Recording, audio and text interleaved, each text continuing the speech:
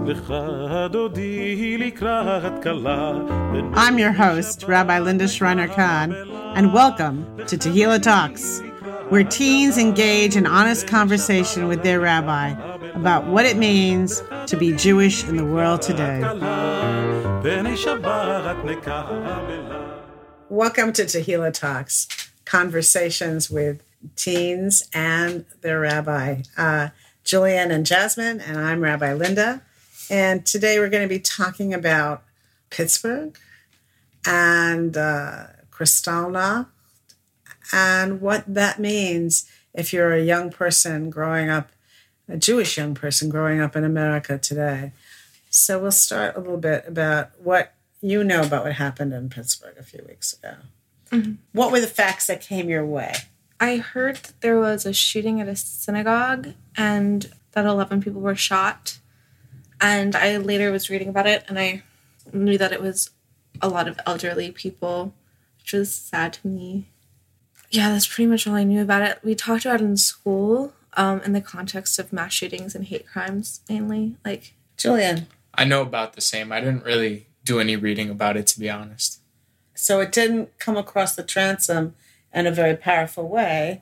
The only time I only talked to my dad about it, funnily enough. That was the only conversation I had about it.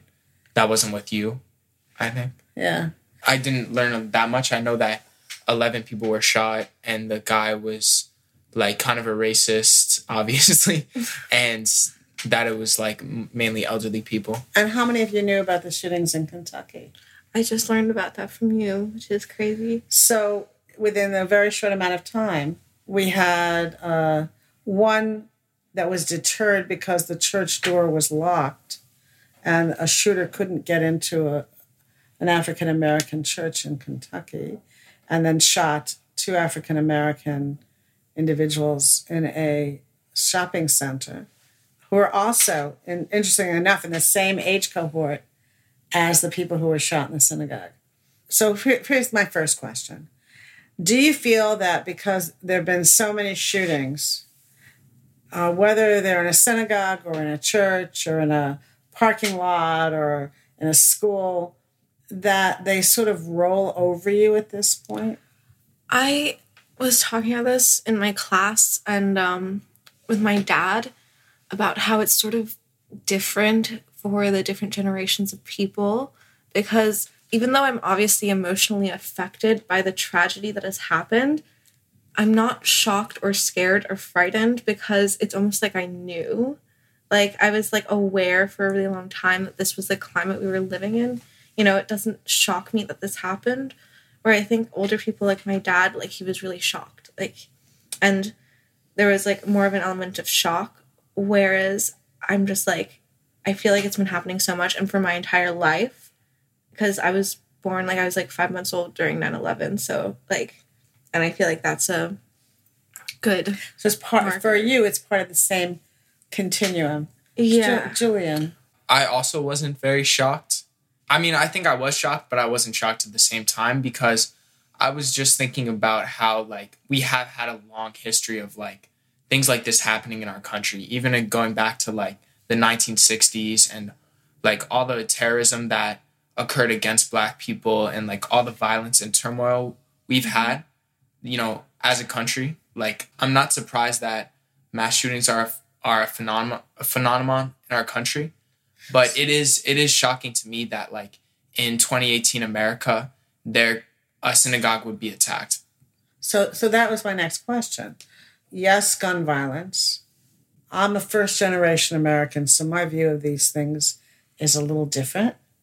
But I would say it was not unexpected to me that eventually anti-Semitism would raise its head again.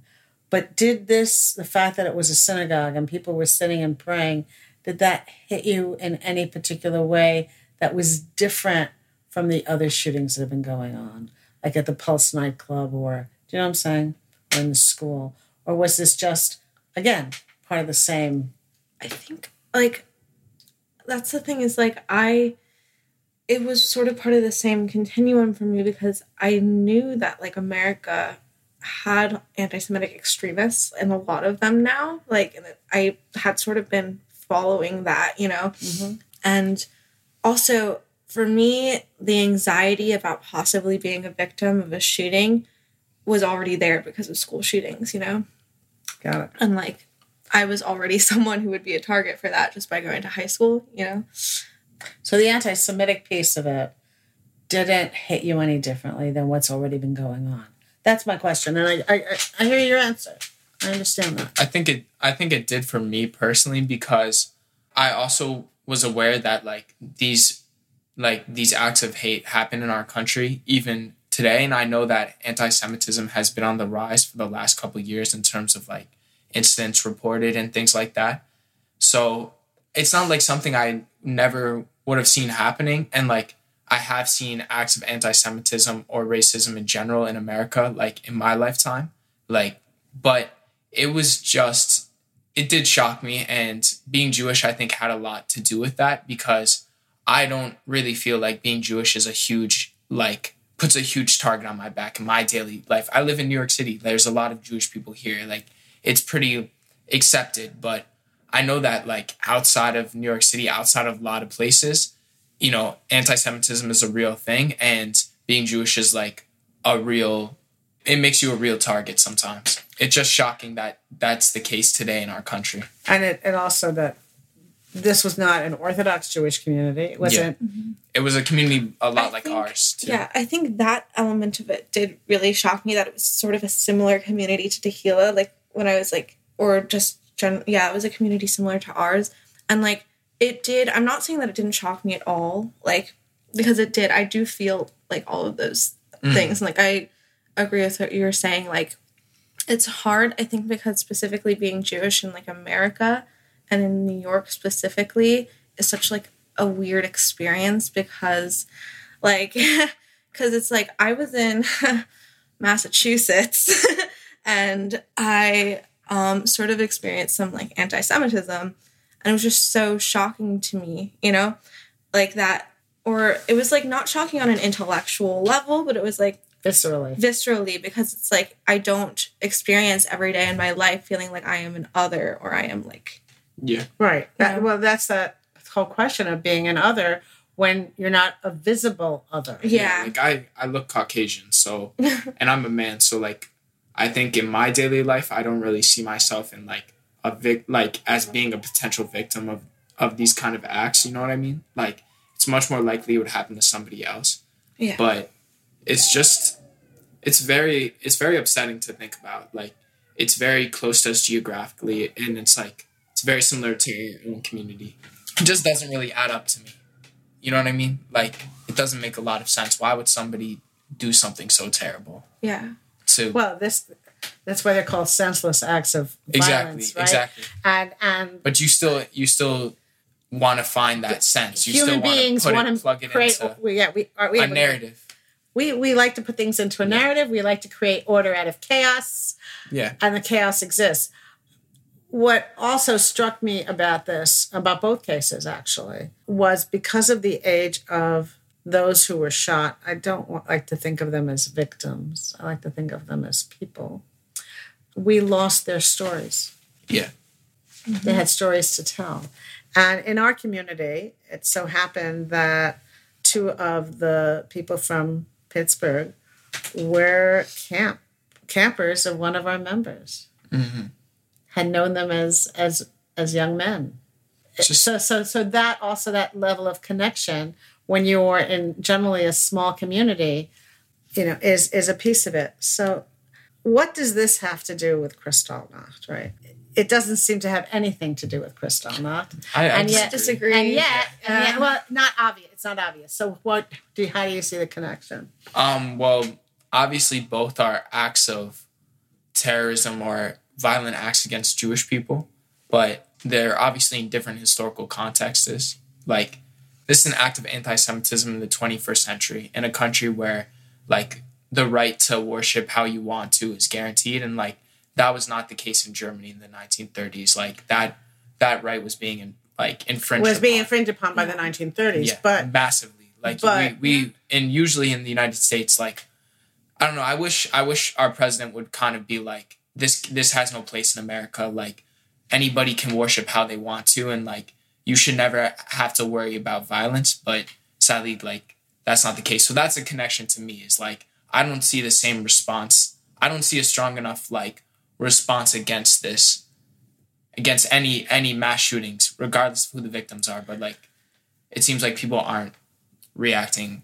Well, for me, I feel like it's similar to Kristallnacht in like the way of people thinking, or like this idea of safety being destroyed, almost like this idea that we are safe, that like this is something separate from our lives, being sort of like cocooned, and we have to face that. So this is a dilemma that my children put in front of me when they were growing up as the grandchildren of survivors on one side.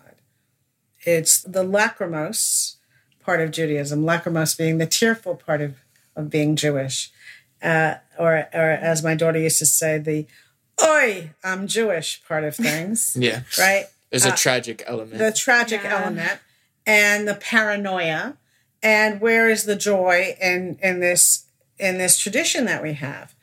And the problem is that I think there's a tension between the two. The tension is that how I need to be joyful wherever and whenever I can, with an awareness, like in your favorite show, right? Fiddler is like one of your favorite shows. Yes. Yes, right. They're celebrating the wedding, and then what happens? Yeah, it's a pogrom comes, right. So there's this. We live in this very tension-filled place, but I would propose that that's just being alive on some level. It's just that for us, it's part of the having one eye open is something that's handed down from generation to generation. Yeah. And in other cultures, it's less common. Mm-hmm. I mean, for me personally, like, my Jewish identity is not, like, 100% of who I am. Right. It's something that sometimes, like, is more important to me, and sometimes something that I kind of reduce. And I really think of myself more as, like, an observer in Judaism than, like, a full-on participant.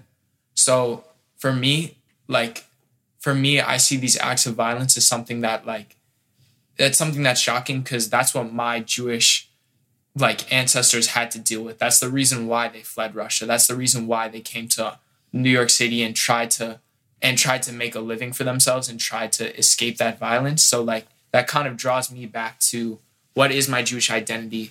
How did my ancestors react to these things? And, like, I'm proud that, like, my Jewish family, they really, like, struggled to change the world positively, I think, for themselves and for their, like, culture. I think it's also, like, that's sort of a shocking and scary thing to realize. Is like, even if you don't particularly identify as being Jewish, I think that's something I was talking about with my dad, where he was talking about his experience in Europe going to a concentration camp, and like realizing like most of these people were like him. They weren't very religious, they were just like people who happened to be Jewish, and it wasn't necessarily like the forefront of their identity, but that didn't matter, because they were still targets. And it's because if you think of, like, because I'm also that way, like, I do consider myself Jewish, like, but I wouldn't say, like, when, like, defining myself, like, being Jewish wouldn't be, like, the first thing I would say. But it's, like, that doesn't matter to people who that doesn't are matter anti-Semitic. To gunmen. Yeah. They don't care if you, like, and then that's, like, scary to realize, because, like, you are defined by other people in that moment, and, like, your identity is, like, it's, like, how you feel about it doesn't matter. Not that it matters whether or not, like, you identify with being Jewish strongly in that moment or whatever, but the point is, like, you don't have the choice. You don't have that sort of autonomy of identity. You are being defined by other people, which is sort of scary, along with it's obviously not the most scary thing of being a target of a gunman, but it's a interesting element. And also, like, the Nazis and this individual, like, one of the first things that they're doing is like taking away your identity as a human being. Yeah. In their mind, they're picturing you as, like, less the than. Jews being an evil force doing this, that, and the other thing. They're not acknowledging what we all know, which is that like every human being has a right to live and like has a right to choose their own destiny and not have that taken away by violence. Well, I mean, they're suspending that belief, and that's so frightening. Yeah. That's a frightening piece. Yeah. But I think it's interesting what you said about self-identification. So I grew up with the story of my mom growing up in Berlin and her uncle, who was her mother's baby brother, was a major Zionist. He would drum into her head when she was younger than you are. Remember, first you are a Jew, then you are a German. This was in a family where members of the family had the Iron Cross from World War I, right? Yeah. They were financially very bourgeois. We used to teach my mother, tease her that she was this bourgeois individual. And yet this uncle just, remember. And actually, in 1936, he left for Israel, or Palestine, rather, for Palestine. And he wanted to take my mother with him. And my grandparents said, whatever happens to us happens to her. But that story, it's not that my parents ever said, you're Jewish before you're American. Yeah. But I heard this story with some regularity. The uncle ended up being right. Yeah. But that's what these people are trying to do, whether it's like Black people, Jewish people, gay people. They're trying to make you think you're not an American. You're not one of us. You have no claim to your rights and your like intrinsic human rights because you're a Jew first. And to me, it's like, yes, I'm a Jewish person, but I'm also American. Yeah. And those things don't come in any order. It's not an either or. It's a yes and. It's all one. It's one package. Identity. And that's fine. It doesn't have to be. Well, the Nazis were depriving your family of their German identity. Mm-hmm. But that German, like, feeling that way, I don't think is wrong. It's just who you are. You know what I mean? Well, it's also the thing that we have, the advantage we have as Americans, historically speaking, which we didn't have in Germany, is we have the letter from George Washington. Yeah. Mm-hmm. Religious tolerance. Yeah. Religious tolerance to the synagogue in Newport. I mean, that letter sort of says, yes, you have every right to be here. And that is part of the grounding and the roots of American identity, is that every person who comes to these shores has a right to be here. Yeah. Because whether or not the current administration likes the term or not, we still are a nation of immigrants. Yeah. If you go back far enough. And it's so powerful to imagine, like, whether or not it's Jewish people coming in the 1920s or whatever, or even people today, that, like, everybody from all over the world can take those values, take those, like, take what America is promising and, like, reinterpret it and live that dream, I guess. You know what I mean? Like, whether you're Jewish, Muslim, Christian, we're all like coming together and living by that standard. So you think that, and this goes against that. This act is completely like So how does this influence that Lacrimose vision or the Oyam Jewish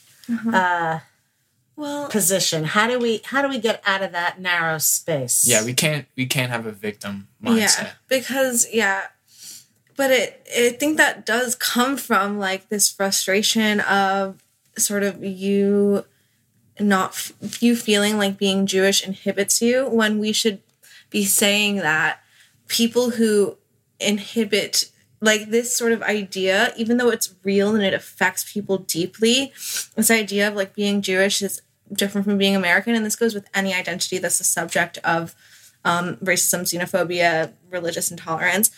This idea that like being a Jew is makes you un-American or makes you on whatever nationality or identity you want to have.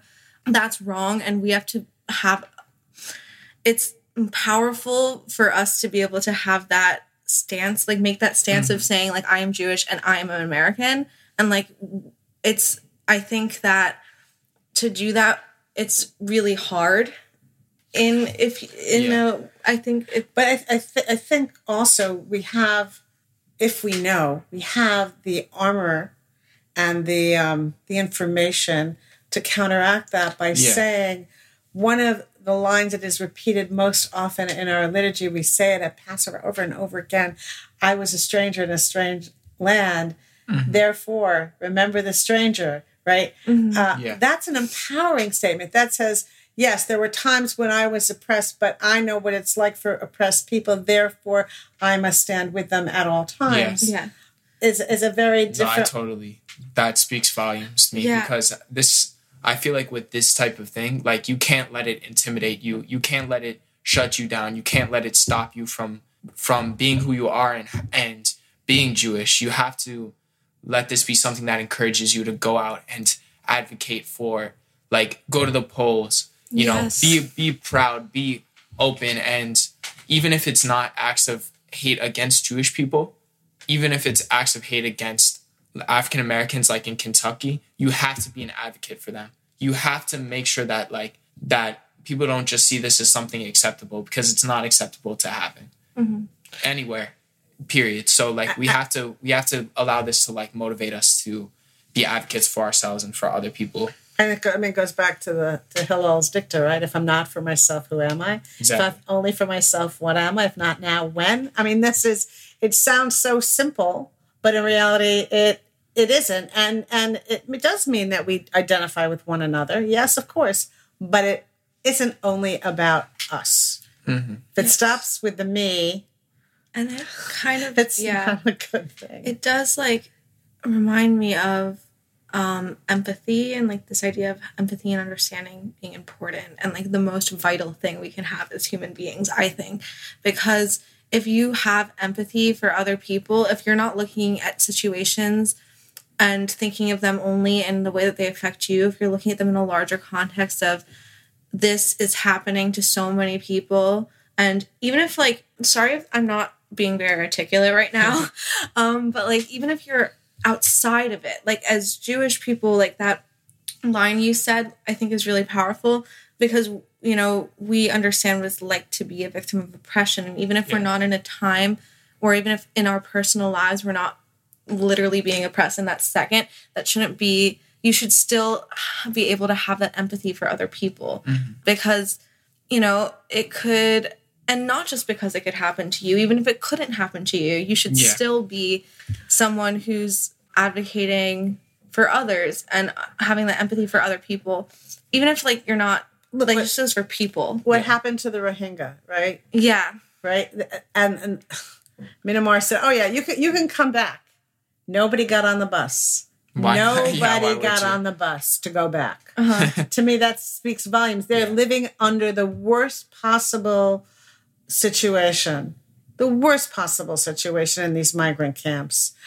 And yet they know they get on those buses, the chances of being shot down in cold blood or something comparable to that is really high.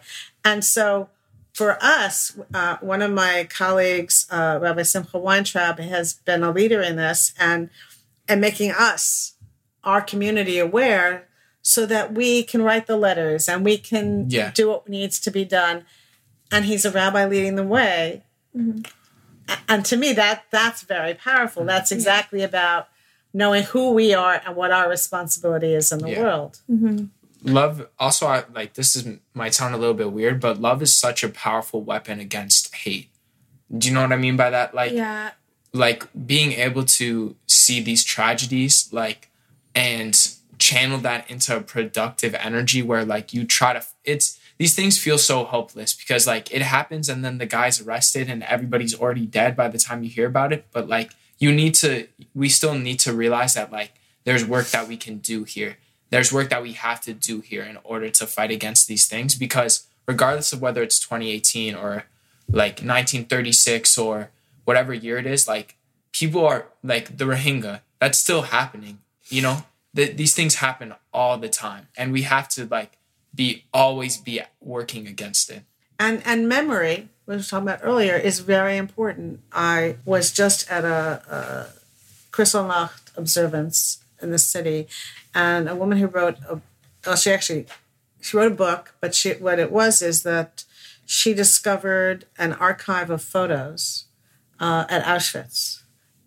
When people came to Auschwitz, their property, whatever they had in their suitcases, basically went to Germany. Papers, jewelry, whatever it was, it went to Germany, except for photographs. The photographs were incinerated. And they heard that the Jewish underground at Auschwitz heard there was one more transport coming, and somebody said, we have to save the photographs. So the photographs are saved. And I will show you some of those pictures before you leave today. They're ordinary pictures of ordinary people. That's still such a powerful way to exist. And yes. And so now we have these photographs. Yeah. And they tell their own story. And yet resistance doesn't necessarily mean staying alive. Resistance can take on many forms, but it's saying no to evil.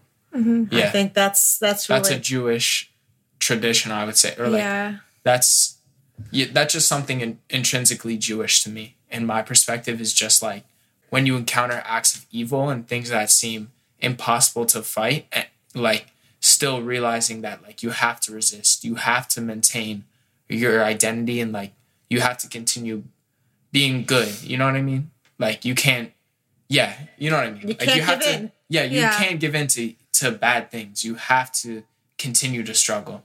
That's so Jewish to me. Like that's so much of what the history of Judaism has taught me. Yeah, and I was just thinking about this with this conversation. Like for me, like being like, I really did like choose to be Jewish. Like I chose to have a bat mitzvah. I chose to like be an active participant in Judaism and like all of that. And I think a lot of it was because of that idea that I found in Judaism of like responsibility to be a good person and like standing up. And like standing up to hatred and communities coming together. But interestingly enough, people could say, well, I could do this just by myself. Mm-hmm. These are good. These are nice humanistic values. But when you choose to be part of a community, you're no longer alone. Yeah. When you're doing that. Like communities are so powerful. Like, because us as an individual, speaking, like you were saying earlier, that it's like these situations can feel really helpless. And I think that happens when you're trying to deal with it alone. Yeah. But if you come together as a community, you suddenly become so much more strong. And like, I just think it's really important. In my personal, like what you said about choosing to be Jewish, a big factor that sort of brought me back into the fold, I would say, was like when we did the interfaith events with Muslim people and mosques and stuff like that, because that really showed me that like Judaism has concrete ways to make the world a better place. Like Judaism is facilitating like that. Judaism can play an active role in making the world a better place. Like it was such a powerful experience to be with people of a different faith and a different culture and just try to find common ground, and that being so readily there. It wasn't a huge effort just to like recognize other people for their humanity and that's just such a powerful commitment to the world. You know what I mean? Like it's Judaism. What I found compelling about that was like, it made me envision a way that Judaism could play a role in my life, a positive role in my life, and like help me be a better person. I agree with all of that. On that note, I'm going to say good afternoon and have a good day.